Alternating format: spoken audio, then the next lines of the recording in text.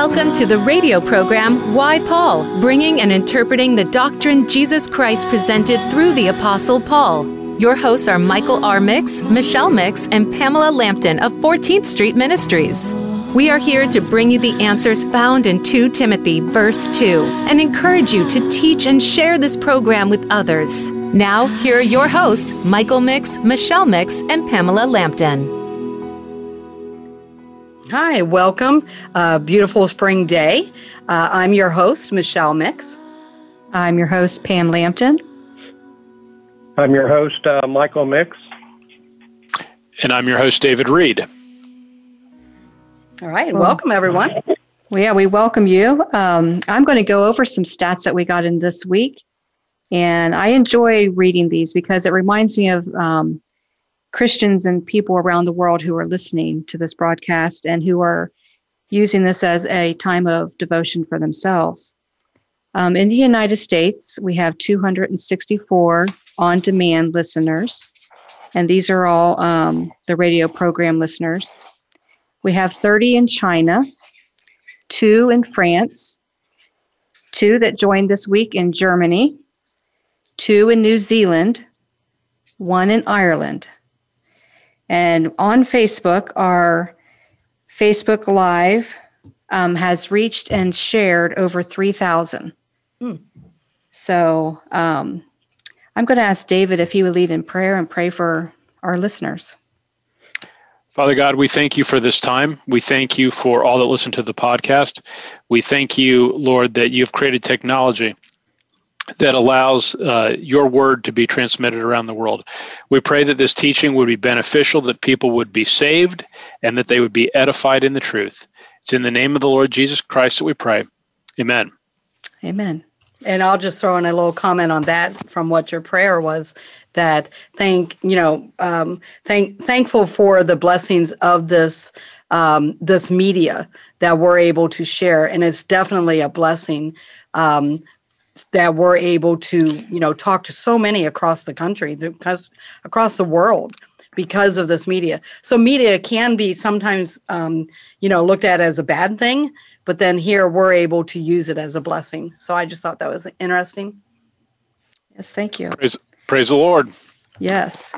Last week we covered Ephesians 6, 1 through 6. And I'm going to go ahead and read chapter 1, 1 through 6, just to try to review what we went over last week. Yep. Paul, an apostle of Jesus Christ by the will of God, to the saints which are at Ephesus, and to the faithful in Christ Jesus.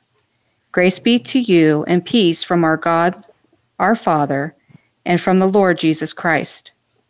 Blessed be the God and Father of our Lord Jesus Christ, who hath blessed us with all spiritual blessings in heavenly places in Christ, according as he hath chosen us in him before the foundations of the world, that we should be holy and without blame before him in love, having predestinated us into the adoption of children by Jesus Christ to himself, according to the good pleasure of his will, to the praise of the glory of his grace, wherein he hath made us accepted in the beloved. Great.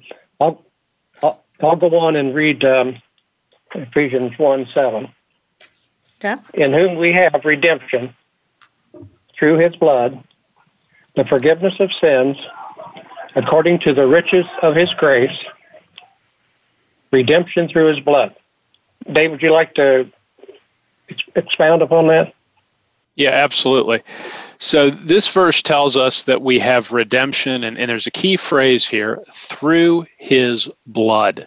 And so if we look at Acts chapter 20, verse 28, Paul says, "Take heed, therefore, unto yourselves, and to all the flock over the which the Holy Ghost hath made you overseers, to feed the church of God," notice, "which he hath purchased with his own blood." So Acts 20:28 tells us that the blood that Jesus Christ shed on the cross for our sins was God's own blood. It specifically says his own blood. Now, if we look at Romans 3:25, we'll see that whom God hath set forth to be a propitiation, That's a satisfaction of wrath. Through faith in his blood. Romans 3:25 gives us a nice description of what the gospel is. It's faith, it's belief, it's trust in what? In his blood. In the blood of God that Jesus Christ shed for us on the cross. Romans 5 verse 9 says this, much more than being now justified by his blood, we shall be saved from wrath through him. Ephesians 2:13 says this, but now in Christ Jesus, ye who sometimes were far off are made nigh by the blood of Christ. And we have two more verses here, Colossians 1:14, in whom we have redemption through his blood, the forgiveness of sins, verse 20, and having made peace through the blood of his cross, by him to reconcile all things unto himself. By him I say, whether they be things in heaven, whether they things in earth, or things in heaven. Now, what did we see from all this? What I want you to notice is simply this. Scripture again and again and again refers to the Lord Jesus Christ's blood. In other words, he died for us. He suffered. It wasn't a natural death. It wasn't an accidental death. It was his offering of himself as a sacrifice for our sins, very much like the animal sacrifices in the Old Testament, where the animal's blood was shed to make an atonement for man's sin. Now, of course, we know what the Lord Jesus Christ, what he did was far, far superior and eternal and capable of dealing with man's sin. So that's the key thing we need to take from verse 7. We'll now move on to verse 8. Okay. And I'll read Ephesians 1:8. It says, wherein he hath abounded toward us in all wisdom and prudence. And let's do verse 9, because I'm going to deal with these two verses together. Okay. Having made known unto us the mystery of his will, according to his good pleasure, which he hath purposed in himself.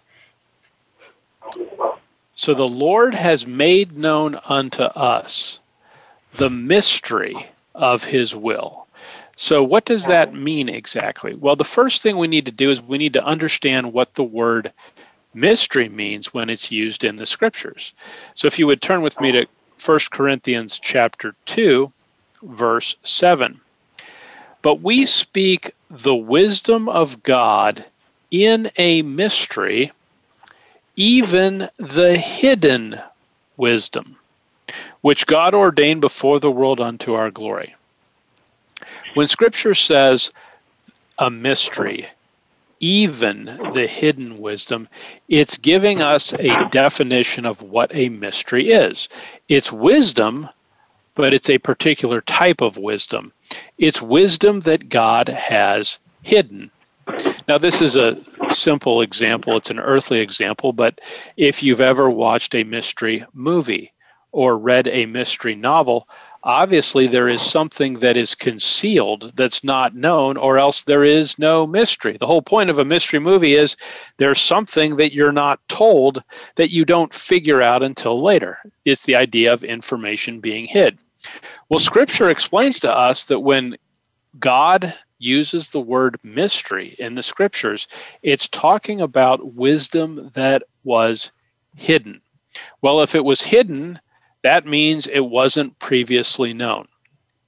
So what verse 9 tells us is this, is God has made known unto us the mystery of his will. It wasn't known beforehand. It wasn't known because it was hid until God decided to reveal it to us. During the time period in which we live, which Scripture calls the dispensation of grace, there is a mystery purpose that God is accomplishing with the body of Christ. And praise God, he's made known unto us the mystery of his will. Let's look at verse 10. Of the fullness of time, he might gather together in one all things in Christ, both which are in heaven and which are on the earth, even in him. So what Ephesians 1 tells us is that during a future time period, It's called the dispensation of the fullness of times. This will be some point in the future. God has a specific purpose he's going to accomplish. And he's going to gather together in Christ all things, both the things which are in heaven and the things that are on earth, even in him. If you think about Genesis 1:1, in the beginning, God created the heaven and the earth. God divided the universe in Genesis 1 really into two different locations. There's the earth and there's the heavens. And the rest of the Bible is about those two locations. God's dealings on the earth are through his chosen people, the nation Israel. God's purpose for the heavens involves the church, the body of Christ, which is the church that God is forming today during the dispensation of grace.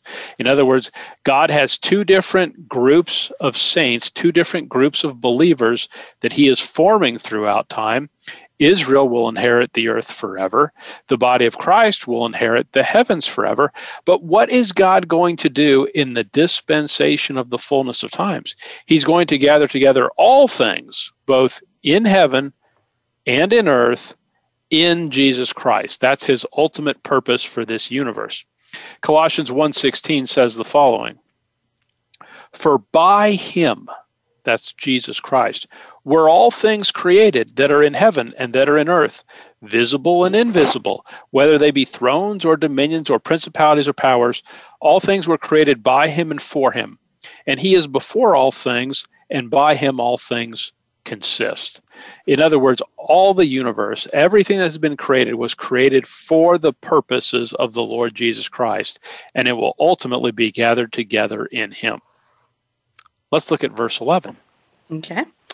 "In whom also we have obtained an inheritance, being predestinated according to the purpose of him who worketh all things after the counsel of his own will, have obtained an inheritance." So what verse 11 tells us, it says we have obtained an inheritance. In other words, it's already an accomplished fact. It doesn't say we will obtain one in the future. It says we have obtained an inheritance. And what that's telling us is that as members of the church, the body of Christ, we are already recipients of an inheritance. So look with me at Romans chapter 8 and verse 16. Romans 8:16. "The Spirit itself beareth witness with our spirit that we are the children of God." If you've had faith in the gospel of Christ, in other words, if you believe that Christ died for your sins, was buried, and rose again the third day, then Scripture says you are a child of God. And then verse 17 says this, "And if children, then heirs." So if you believe the gospel, you're a child of God. And if you're a child of God, you are an heir. And if children, then heirs, heirs of God, and joint heirs with Christ, if so be that we suffer with him, that we may be also glorified together. Now, what's exciting about that is it tells us we've already obtained the inheritance. Now, we don't enjoy it fully yet, do we? Because we're still on this sin-cursed earth, and we will enjoy it more fully in the future. But have we already obtained it? Has God already chosen to give it to us? Yes, he has. Now, verse 11 says this, "Who worketh all things after the counsel of his own will."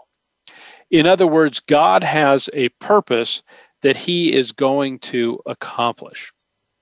Do you ever look at the world and think, this world is a complete mess? I imagine that you think that because I look at the world and I think that all the time. And I think, well, this is just ridiculous, the things that are going on, and the world is in rebellion and things don't make any sense, and it's just crazy. Well, is the world's craziness going to thwart God's purposes? And the answer is it's not going to. See, God worketh all things after the counsel of his own will. We sometimes get impatient as to the timing. We'd like things to happen more quickly, but are they going to happen? Yes. Will they happen in God's perfect timing? Yes, they will. His purposes will be accomplished. Let's look next at verse 12. Okay. That we should be to the praise of his glory, who first trusted in Christ.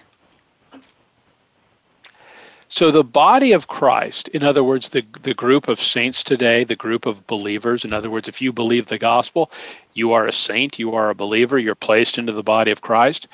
And what verse 12 says is that is to the praise of his glory.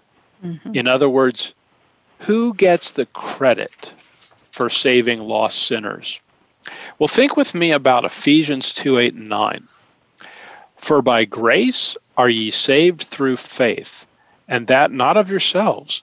It is the gift of God, not of works. Notice this last part. Lest any man should boast. Is there someone that can raise their hand and say, look at me, I got saved because I am so great.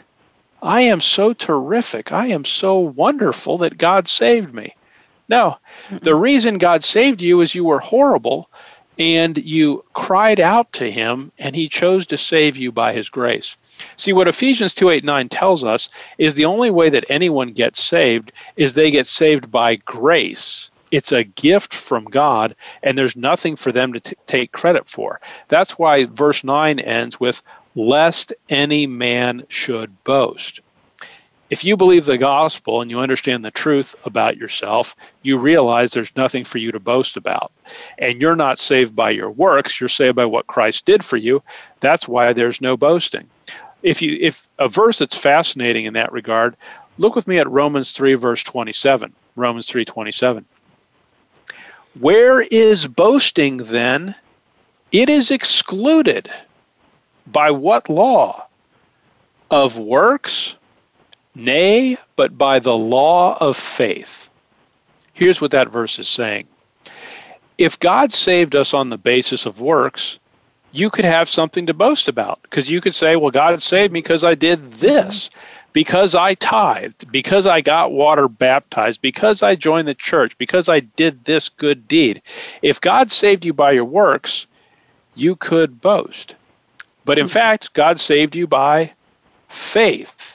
And boasting is excluded by faith. Mm-hmm. So when we think of Ephesians 1:12, that we should be to the praise of his glory, what it's saying is this.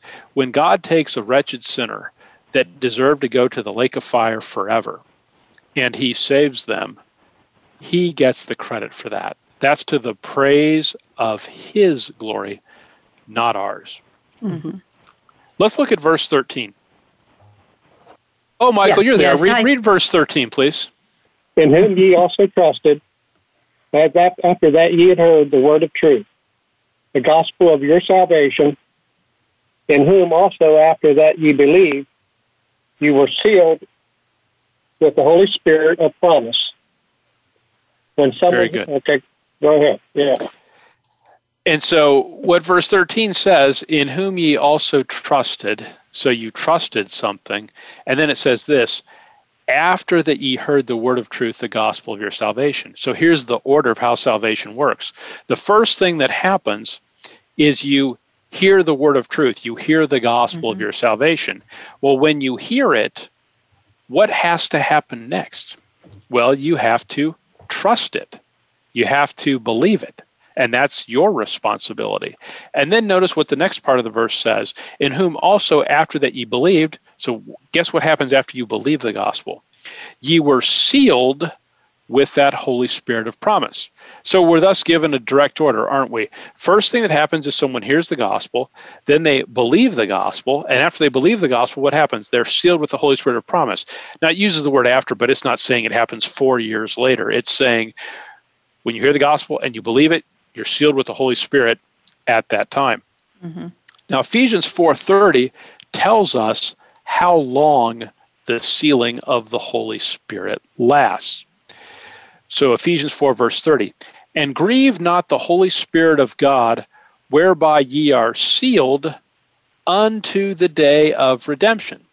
Now that's exciting. So what that means is you believe the gospel and you're sealed. You're sealed unto the day of redemption, which means you can't lose your salvation anytime during that because you're sealed. And the day of redemption is something that we actually looked at in our first lesson on Ephesians 1. Now, you probably remember this, but get with me Romans chapter 8, verse 23. Romans 8, verse 23. And not only they, but ourselves also, which have the first fruits of the Spirit, even we ourselves groan within ourselves, waiting for the adoption, to wit, the redemption of our body. So what Romans 8 does is it tells us what the word adoption means in the Scriptures. It refers to the redemption of our body. So let's think just for a minute. When does that occur? When do you get a new body? Well, obviously, we don't get a new body until the rapture, when we are caught up to meet the Lord in the air, and that's the point at which we get a new body. So let's then put these verses together. Ephesians 1, verse 13 says we're sealed by the Holy Spirit of promise. Ephesians 4, verse 30 says we're sealed unto the day of redemption. So it's from the moment we believe unto the day of redemption. The day of redemption, we know what that is. That's the rapture. That's when we get our new bodies. So the Holy Spirit seals you all the way from the moment you believe until the rapture. Well, once you are participating in the rapture, do you have anything to fear at that point? Is there anything that could be messed up? No, because you're going to be in heaven with the Lord. So what that tells you on the basis of Ephesians 1, verse 13, is that once you believe the gospel, you don't have to worry about your salvation because you're sealed the entire time until you are in the presence of the Lord. That ought to give you a great deal of comfort.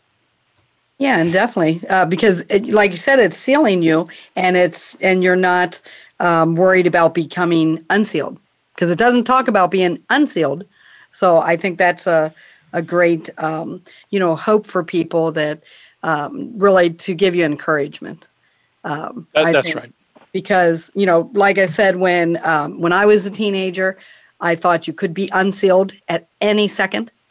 So life was stressful as a teenager. Mm-hmm. So yeah, that's definitely an encouragement. And right before we go to break, and then we're going to go to Ephesians 1:14, just letting everybody know, just a reminder that 14th Street Ministries is a listener-supported ministry. We are all volunteers. There's no payroll. So your donations are most appreciated. And if you would like to support this ministry to help pay for the broadcast programming time, you can send your donations to 14th Street Ministries at 366 Woods Avenue, Newark, Ohio 43055. And you can also email us or visit us on our Facebook page at 14thstreetministries.com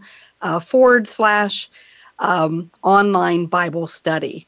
And you can email us at michaelrmix@14thstreetministries.com. All right. And we'll be right back after this break.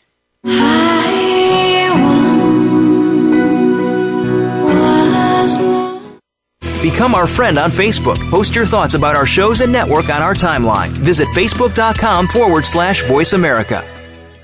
14th Street Ministries is a listener-supported ministry. Your donations are most appreciated. You can make donations on our website at 14thstreetministries.com. Our goal is to preach the gospel to a lost and dying world. Our message is to lift the believer, teaching sound doctrine by rightly dividing the word of truth. We are a grace ministry. You can reach out to us by calling 314-243-3779 or by contacting us on the web at 14thstreetministries.com or follow our Facebook page. Look for 14th Street Online Bible Study.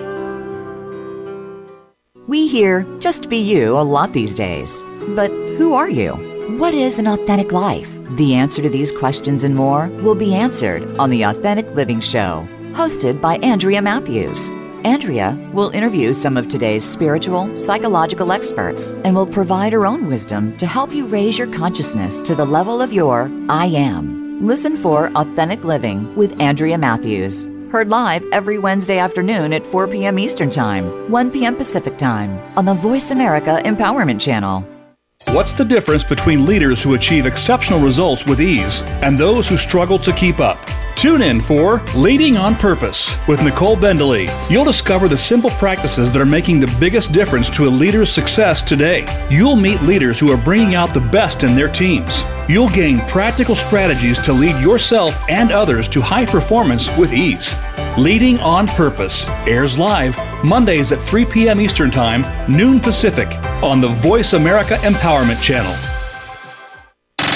Have you friended us on Facebook yet? Why not? Just go to facebook.com/Voice America or search for the keywords Voice America. Once you are part of our Facebook network, you'll receive daily messages about what's happening with our shows, this week's featured guests, and new happenings at the Voice America Talk Radio Network. And you can add your voice to the always active discussions on our timeline. Just go to facebook.com/Voice America or search for Voice America.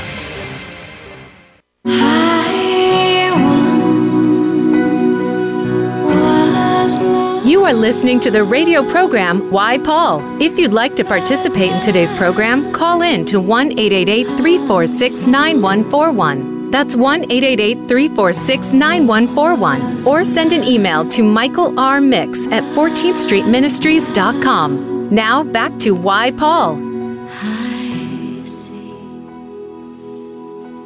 I'm your host, Michelle Mix. I'm your host, Michael Mix.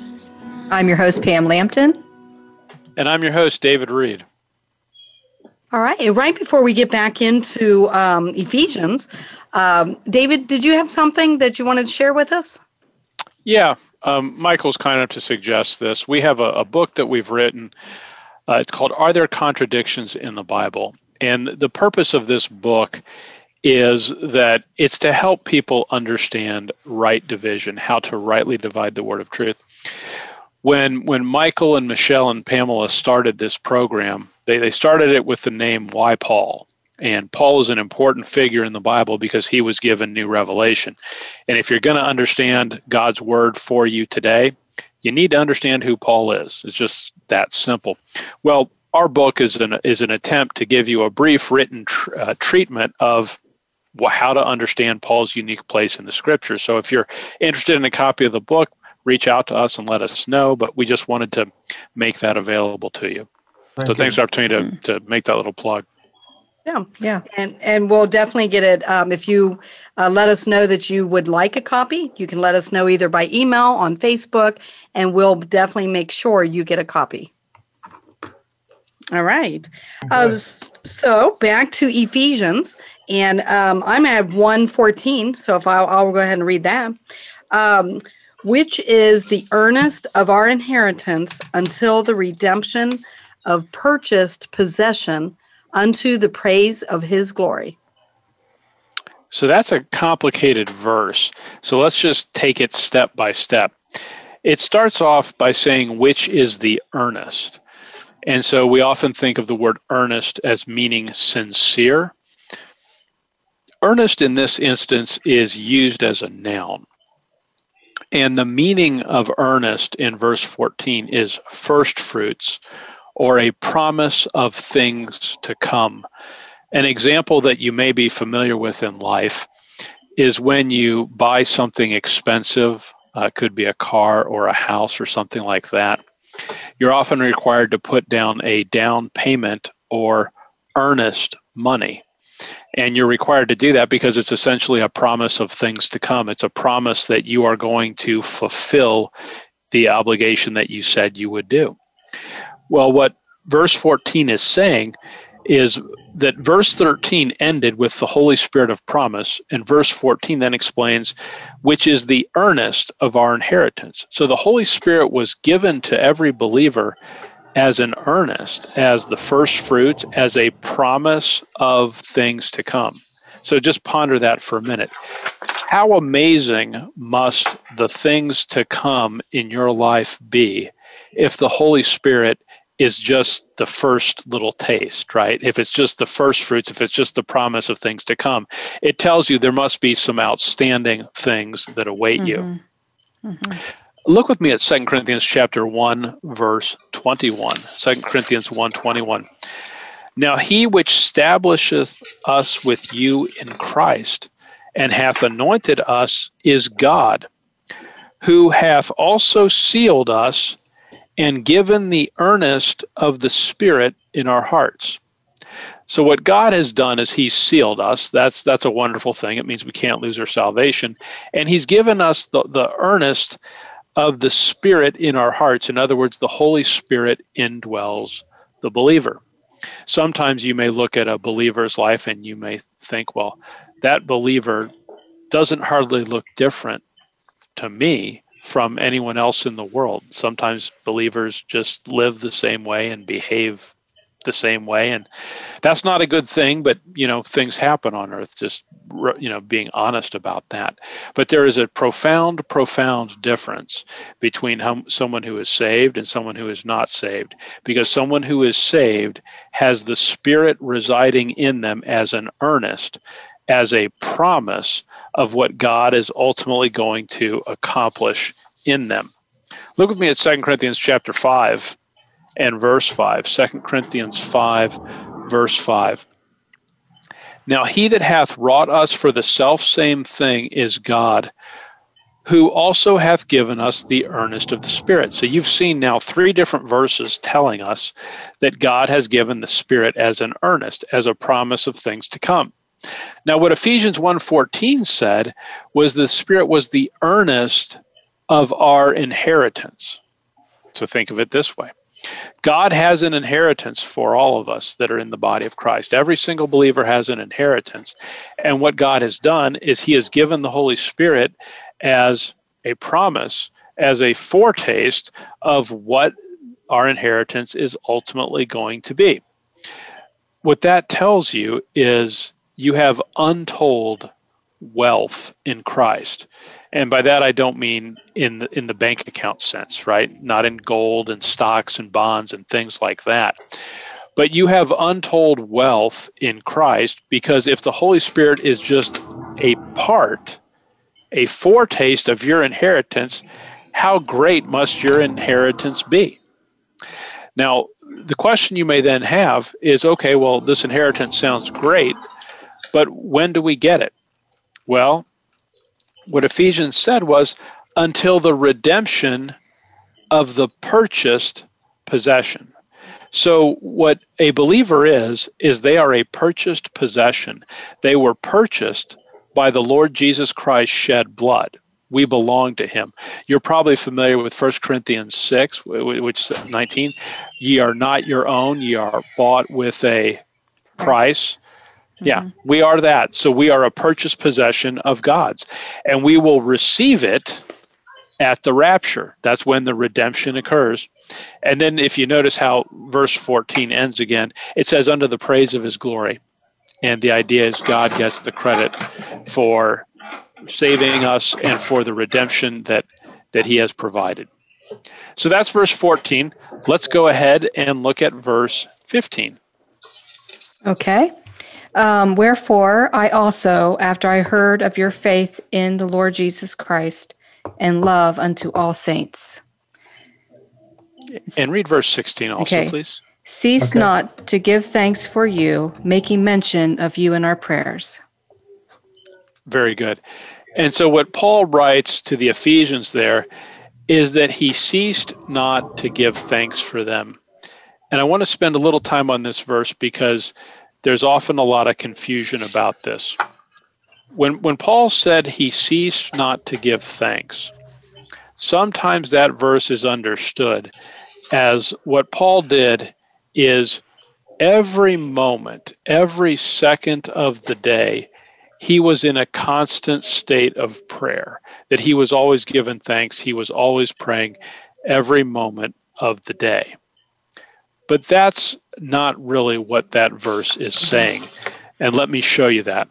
So we just looked at Ephesians 1:16. Compare it with Colossians chapter 1, verse 9. Colossians 1, verse 9.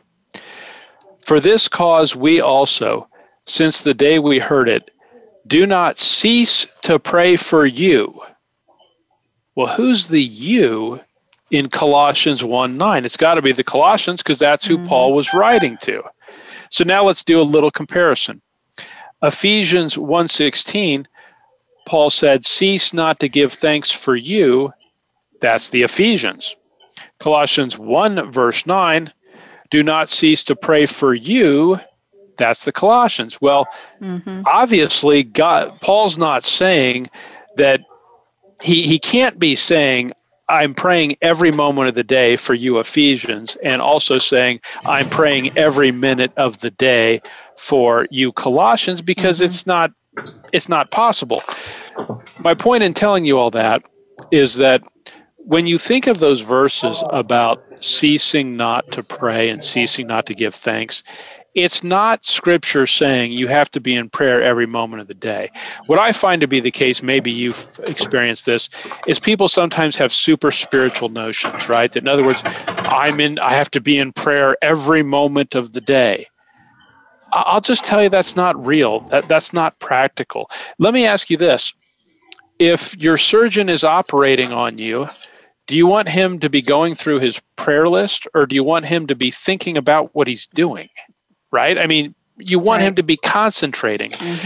In modern life, there's this idea of multitasking, and that's the idea of you can have your mind doing two things at once. We used to call that being distracted. In other words, your mind can only focus on one thing at a time. So what am I saying about all this? What I'm saying is this. In Ephesians 1 and Colossians 1, when it says cease not to give thanks, it's not saying that Paul prayed for the people every moment of the day. What it's saying is he never quit praying. In other words, he prayed for them today, and he prayed for them tomorrow, and he prayed for them the next day, and he didn't quit, right? He didn't say, well, I'm giving up because I don't like the results. He continued in prayer as a regular practice, not every single moment. Now, notice what Ephesians 1 verse 16 ends with. It says, making mention of you in my prayers. I don't know if you've encountered this, but if you've ever read books on prayer, what they will often say is, if you're spiritual, you'll pray 2 hours a day. And the more spiritual you are, the longer you'll pray.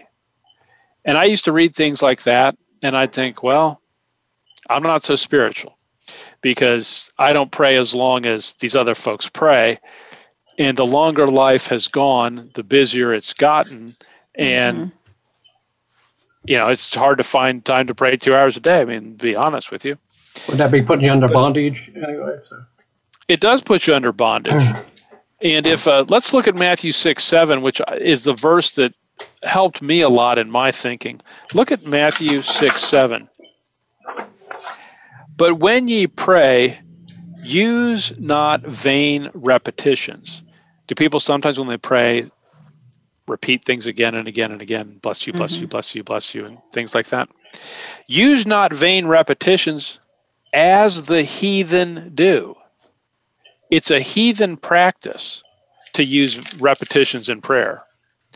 And then it says, for they think that they shall be heard for their much speaking. In other words, the heathen concept is, if I pray longer, God will hear me, and then he'll bless me. So I have to pray longer. So if I'm praying 5 minutes and I'm not getting what I want, I got to go to 10. And if I'm going 10 minutes and I'm not getting what I want, I better go to 15, then a half hour, and so on. Well, Matthew 6:7 says it is a heathen concept that the longer you pray, the more spiritual it is. Now compare that with what Paul said in Ephesians 1:16, making mention of you in my prayers. Well, does that sound like Paul talked for a half hour about everyone on his prayer list? Or does it sound like he mentioned them? When you mention something, it's brief, it's concise, right? Yep. Well, if you think about all the people that Paul had to pray for, I mean, he established churches in Ephesus and Colossae and Philippi and Thessalonica and Galatia. And did Paul was it possible for Paul to pray even 2 minutes a day for all of his brothers in Christ that he knew? It's not possible. So what he had to do is he had to make mention of them in his prayers. So hopefully that's helpful to you as you think about your prayer life. You need to not put yourself under the bondage of a performance system. Mm-hmm. You are accepted in the beloved. You are fully accepted in Jesus Christ, and you don't have to pray longer to get God to bless you, because he's already blessed you with all spiritual blessings in heavenly places in Christ. Mm-hmm. Right. Very good. That's good. And, so that's verse 16. Let's do 17. Okay. And I'll throw a little thought into there that, if that surgeon wants to pray before he starts the surgery over me, I'll take that. So, right. Yeah. Yeah, amen. Not during, but before. If he wants to pray over me, go ahead. Before he starts the surgery. That's right. So Ephesians 1:17, that the God of our Lord Jesus Christ, the Father of glory, may give unto you the spirit of wisdom and revelation in the knowledge of him. This verse is interesting because this verse tells us how Paul actually prayed for people. And there are times where Paul prayed for mercy on Epaphroditus, as in Philippians 2, that Epaphroditus wouldn't die because he was sick nigh unto death. But the most common thing that Paul prays for in the scriptures is he prays for people to have wisdom and revelation and understanding. He doesn't pray for them to be rich. He doesn't focus his prayers on their earthly prosperity. What he prays is for them to have spiritual understanding, because it's the most important thing. Look with me at Colossians 1, verse 9. We were there a minute ago, but I want to look at it again. And by the way, one of the things you may notice as we go through Ephesians is that we're consistently going to go to Colossians, because Colossians has such useful cross-references. And I mention that just to say that when you study the book of Ephesians, you know what you should keep close at hand? Colossians. And when you study Colossians, what should you keep close at hand? Ephesians, because the two books will help explain each other. So Colossians 1:19 says this: "For this cause we also, since the day we heard it, do not cease to pray for you." What did he want to happen? "And to desire that ye might be filled with the knowledge of his will in all wisdom and spiritual understanding." Paul prayed that the members of the body of Christ would grow in understanding and knowledge. It reminds me of the verse in Proverbs. It's Proverbs chapter 4 and verse 7. "Wisdom is the principal thing. Therefore, get wisdom. And with all thy getting, get understanding." Now, I want to make the application to the time period in which we live. Paul commands us in 2 Timothy 2:15, "Study to show thyself approved unto God." So should we be studying God's word? We should. Well, when Paul prayed for the Ephesians and the Colossians to have all wisdom and spiritual understanding, how are they going to get it? Was it going to fall out of heaven and hit them on the head? The way they were going to get it is they were going to get it by studying God's word. That's how God gives us knowledge today. And that's why it's important to search the scriptures daily, because that's how you learn what God is doing. I mean, does God write messages in the sky? Does God tell you things through the weather or tornadoes? Or does he tell you things through his written word? That's how he tells us. And that's where our focus needs to be. Yeah, when we read a verse or whatever, we need to study that verse like we're doing now. Study that verse and find out what the verse means instead of just reading through it. Yes. It requires work, doesn't it? Yeah, it does. But it's exciting too when you get new information or things that you didn't understand before and that comes into you. Absolutely. Are we ready for verse 18? How about 18? Okay. "The eyes of your understanding being enlightened, that ye may know what is the hope of his calling, and what the riches of his glory of his inheritance in the saints." So in verse 18, Paul wants the eyes of their understanding being enlightened. He wants them to have some wisdom. He wants them to have some knowledge. And then he specifically says one of the things he wants them to know, that ye may know what is the hope of his calling. So there's a hope that we can look for. Look with me at Titus chapter 2, verse 11. Titus 2 is going to explain some things about our hope. Titus 2:11, for the grace of God that bringeth salvation hath appeared to all men, teaching us. So the grace of God teaches us something. Now notice this. Teaching us that denying ungodliness and worldly lusts, we should live soberly, righteously, and godly in this present world. Now, notice this with me just for a minute. When you teach grace, some people will say, well, you're saying it's okay to sin, because what you're saying is, I'm not saved by works, and so I can get away with anything I want. Well, that's not what the Scripture encourages you to do. If you choose to do that, that's your choice that you're making. That's not a choice that God is telling you is a good choice. And what Titus 2 actually says is that the grace of God in verse 11 teaches us in verse 12 that what should we really do?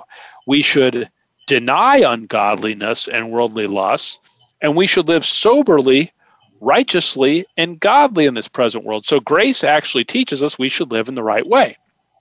Mm-hmm. Then verse 13, looking for that blessed hope and the glorious appearing of the great God and our Savior, Jesus Christ. Well, there's our hope.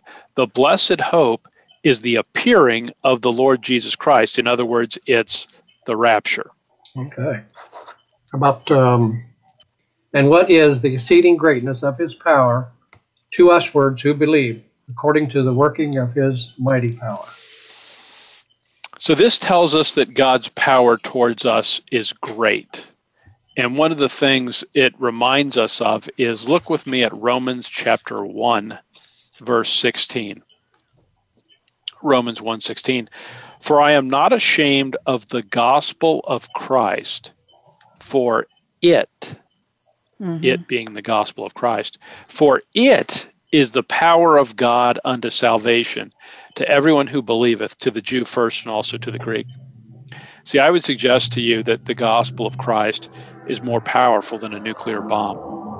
A nuclear bomb can blow things up and it can destroy things, but it can't change anyone's eternal destiny, can it?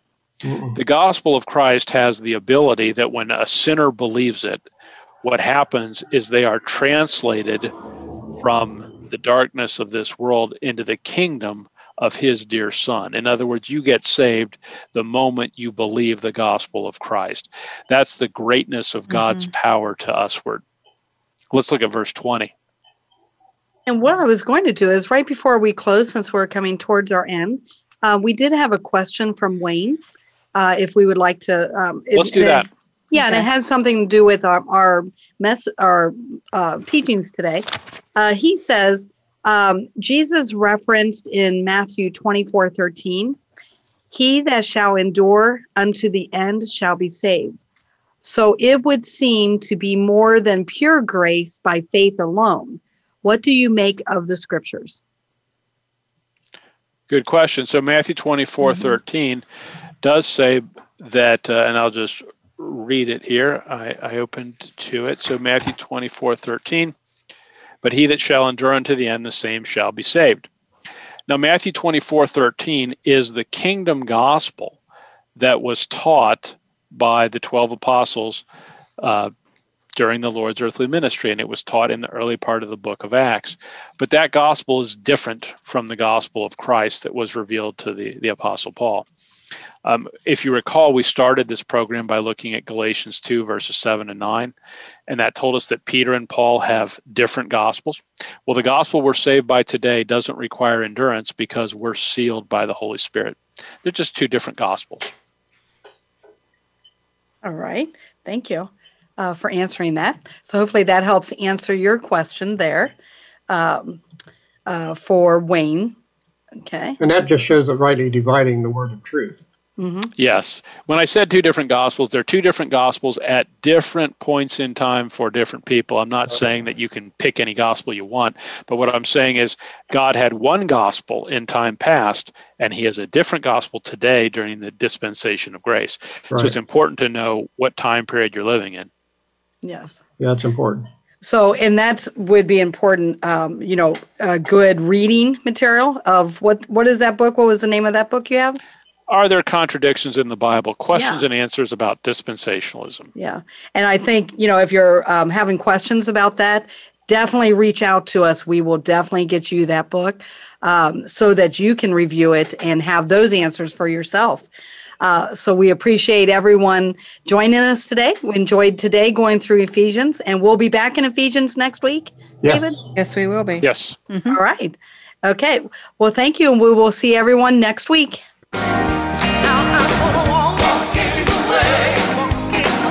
You have been listening to Why Paul. Visit us on the web at 14thstreetministries.com. And please join Michael R. Mix, Michelle Mix, and Pamela Lampton again next Tuesday at 4 p.m. Pacific Time and 7 p.m. Eastern Time on the Voice America Empowerment Channel for more thoughts and wisdom. Also, be sure to tell everyone about our program.